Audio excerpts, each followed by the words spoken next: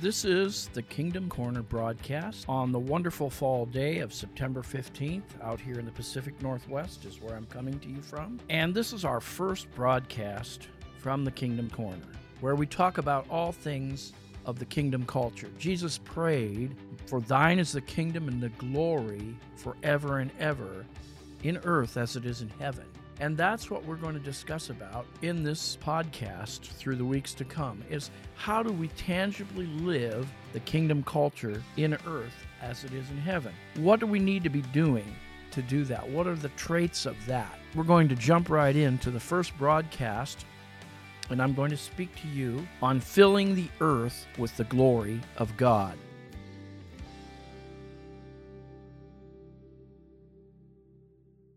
Filling the earth with the glory of God. I have two scriptures I'm going to share. Habakkuk 2:14. "For the earth will be filled with the knowledge of the glory of the Lord as the waters cover the sea." For the earth will be filled with the knowledge of the glory of the Lord as the waters cover the sea. And then Isaiah 6:1-4. "In the year of King Uzziah's death, I saw the Lord sitting on a throne, lofty and exalted, with the train of his robe filling the temple. Seraphim stood before him, each having 6 wings. With 2 he covered his feet, and with 2 he flew. And one called to another and said, Holy, holy, holy is the Lord of hosts. The whole earth is filled with his glory. And the foundations of the thresholds trembled at the voice of him who called out, while the temple was filled with smoke." Again, today we're talking about how do we fill the earth with the glory of God, or filling the earth with his glory. The intent of this lesson, and I'm going to split it up into 2 parts. The intent of my lesson is this: to show clearly from Scripture, 1, we as his sons and daughters are to bear and clearly display God's glory to the world, on earth as it is in heaven, like Jesus prayed. And point number 2, that we are co-workers or partners together as his sons and daughters with the Father in the process of producing his glory on earth, again, as it is in heaven. Having said that, let's go right into it and look at the word glory. It's a wonderful word. The Hebrew word for glory is kavod, meaning abundance, splendor, richness, heaviness. That is like a presence. When Solomon, I'm remembering, when he prayed for wisdom and the glory of God came down, it was a heavy, rich presence that fell all around that tabernacle. So, beauty, honor, and dignity. In this word, there is, and this is what I'm going to get at today, an emphasis on the process of a commodity, that is, glory, being created or produced. This is not a passive word, but it's active in its intents, actions, and results. The Greek word parallels this word. It's much the same, but it adds a little more to the meaning of glory. Doxa, meaning preeminence, magnificence, excellence, that which is praiseworthy, full of grace, also good judgment. Again, with this word, there's an emphasis on manifestation, a quality, that is glory, being shown or displayed. A manifestation of glory, or a quality of glory being shown or displayed. Again, the Old Testament, it's a commodity that's made and created and produced. It's not a passive word. It's active in intent, action, and results. Okay, so over the years, many in the church have assumed that the glory of God was just the appearance of his presence, or the happening of God all around us. However, this is not the total picture or truth that God wants us to know. Sure, that can happen, but there's much more to the word than that. God's glory is not just a passive thing that happens. Like I said, it could, but it's not always that way. There is usually a process behind God's glory coming forth, showing up, or being manifested. Today, in this lesson, I want to submit to you and emphasize glory. God's glory is a commodity that is produced and manifested through actions of heavenly beings, or we, as saints, his sons and daughters. That's something that we do, an action that we take. I'm not speaking of something that we work up in ourselves or in our own works, or I'm not speaking of emotions and feelings either. Though when the glory of God is present, it often affects my emotions. Let's look closer then at the active process of producing glory that's going to fill the earth, the glory that God wants to use that's going to fill the whole earth, as Habakkuk said, and as it says in other scriptures. The first point we have to come to and realize is we live out of or work from his presence. We are, as his sons and daughters, seated together with him in the spiritual realm. Ephesians 1:3 says, God has blessed us with every spiritual blessing in heavenly places in Christ. Ephesians 2:4-6 says, but God, being rich in mercy, because of the great love with which he loved us, even when we were dead in our transgressions, made us alive together with Christ. By grace you have been saved, and raised up with him, he has seated us in heavenly places.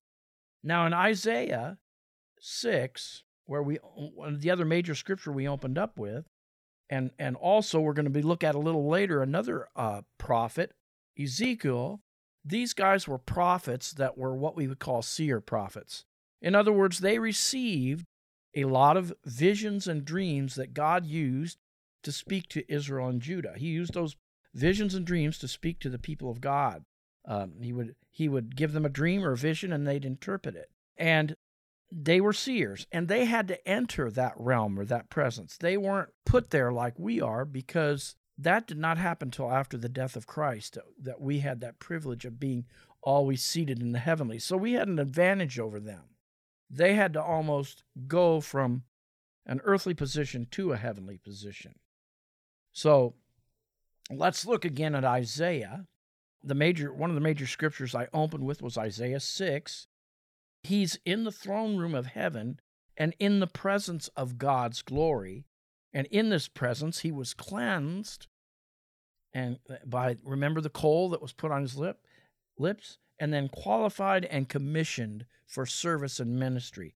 There was a production of glory in the throne room, and God began to work. And in this throne room and in this production of glory, Isaiah was commissioned, and the Father was looking for somebody to go on a mission, to do something for him. And what did he say? Who will go for us? And Isaiah spoke up and said, here am I, send me. Very important work that was done that day, because probably the greatest messianic prophet, Isaiah, was called to his ministry, which was mainly to, I believe, the nation of Israel, but also to Judah. Let's dig deeper into the scene a little bit here and look what happened. Through the production and atmosphere of God's glory, we are showing that, the next point, God's glory must be present, like it was there for Isaiah. That is, it must be made and produced in order for him to work. God's glory and working are never separate from each other. So in this heavenly vision or scene that Isaiah was in, the seraphim were flying around, if you can picture it, all around the throne, and the angels, and they were singing and saying, holy. And one would say to the other one, holy. And the other one would say, holy. And this process was going on, and the glory of God was building, because God's glory completely filled the temple. In other words, they were producing God's glory as they glorified him. Backing up a bit further, I want to ask you, what was God's first creation? Was it not the heavenly host? God didn't even create the world until he first created the angels. The Bible tells us the angelic host is innumerable in host, multitudinous in number. In Revelation, even with a third of them that have been fallen away when they went and rebelled with Satan, they still could not be numbered. And it says, as they gathered around God's throne, there were 10,000 times 10,000s, thousands upon thousands that could never be numbered. Why? Why do you suppose that is? Because God would create the heavenly host first to glorify Him and to give Him glory. I submit to you, God never operates outside of His glory. God never manifests Himself in power outside of His glory. God never enthrones Himself or enshrines Himself outside or apart from His glory. The Bible tells us the angels were primarily created for one thing: to give God praise and glory. In Revelation, we find them around the throne, continually singing, "Thou art worthy to receive glory and honor and power." God receives glory in heaven as the angelic hosts and beings never take their eyes off of Him, and they cry, "Holy, holy, holy," continually, from one corner of heaven to the other. The whole place is always continually filled with the breath of God's holiness and glory, creating the atmosphere from which God moves and acts on the sons and daughters of God's behalf. In the atmosphere of glory, God makes judgments and decisions. In that atmosphere of glory, God is ruling. In that atmosphere of glory, God sends out His commands by His angels, by His servants, by His sons and daughters. In this atmosphere of glory, God is enthroned. From this atmosphere of glory, God does all His work. God did not say, "Let there be light," until He first said, "Let there be an angelic host to give me glory." I believe I have created them to give me glory. And when the angels began to shower God with glory, He began to create this world. It was in an atmosphere of glory where God said, "Let there be light." In an atmosphere of glory, He said, "Let the earth bring forth abundantly." In an atmosphere of glory, man was created from the dust of the earth. God did all the work of creation within an atmosphere of glory. You see, God's glory is God's manifest presence in which, as I said, He works and creates. So in this text, as the seraphim and angels are moving around God's throne, singing, "Holy, holy, holy," and glory is filling that temple that Isaiah was in, we can look at verse 4. What began to happen in this wonderful place where this tempest of glory is rising? It's being produced. What begins to happen? The foundations of that tabernacle begin to tremble.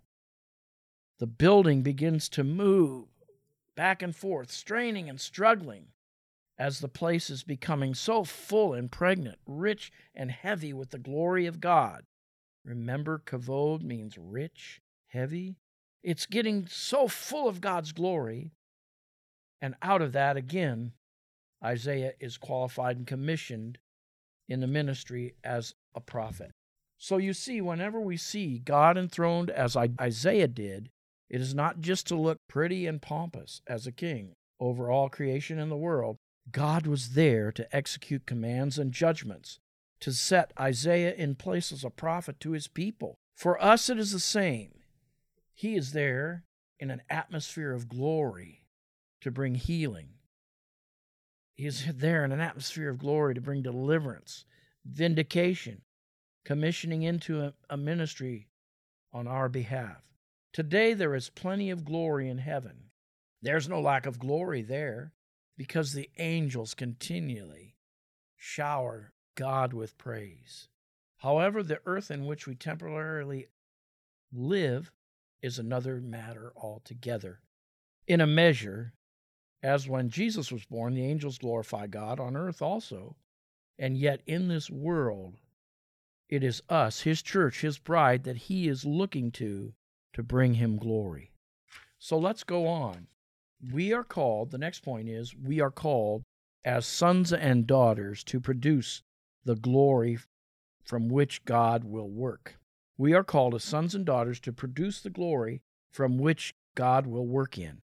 John 7:37-39. Let's read that. I have that here in my notes. Now on that last day of the great day of the feast, Jesus stood and cried out, saying, If anyone is thirsty, let him come to me and drink. Verse 38, he who believes in me, as the Scripture said, from his innermost being will flow rivers of living water. Make note of that. As we move along, we'll talk about that more. From his innermost being will flow rivers of living water. But this spoke he of the Spirit, whom those who believed in him were to receive. For the Spirit was not yet given, because Jesus was not yet glorified. So prophetic anticipation of being filled with the Holy Ghost and having that well up inside of you, not in creeks or streams, but in rivers. Another scripture, when we're talking about sons and daughters producing the glory for God to work in, talks about in Ephesians 5:19 through 21, speaking to one another in psalms. First of all, but be filled with the Spirit, verse 18. Verse 19, speaking to one another in psalms and hymns and spiritual songs, singing and making melody with your heart to the Lord, always giving thanks. Remember the angels always continually praising for all things in the name of our Lord Jesus Christ to God, even the Father. And be subject to one another in the fear of Christ. Psalm 22:3. You, O Lord, are enthroned upon the praises of Israel. Remember how we talked about the angels were around the throne praising him? 1 Corinthians 3:16. Do you not know that you are a temple of God and that the Spirit of God dwells in you? So there we see John 7:37-39, prophetic anticipation of God's Spirit inside of us. And then here in Corinthians, it talks about we're the temple of God, that we hold God inside of us. Acts 17:28, I'll leave you with. For in him we live and move and have our being. Him we live and move and have our being. We're controlled by God. We're to be vessels that produce his glory. So we'll go over this again. The whole earth will be filled with the glory of God, like the waters, Habakkuk 2:14, cover the sea. That's parallel with John 7, rivers of living water. And then Isaiah 6, Isaiah was there in the throne room. The process was taking place to produce and create glory. And it says the whole earth is filled with his glory. And then the temple began to tremble and shake as that glory was starting to come out. We're going to prove in this lesson, and we'll come back in lesson 2 for more points. We bear and clearly display God's glory as his sons and daughters, and we're partners with him together to produce the glory that will fill the earth. What a wonderful, wonderful calling we have. God bless you, my friends, and thank you for listening today to the Kingdom Corner.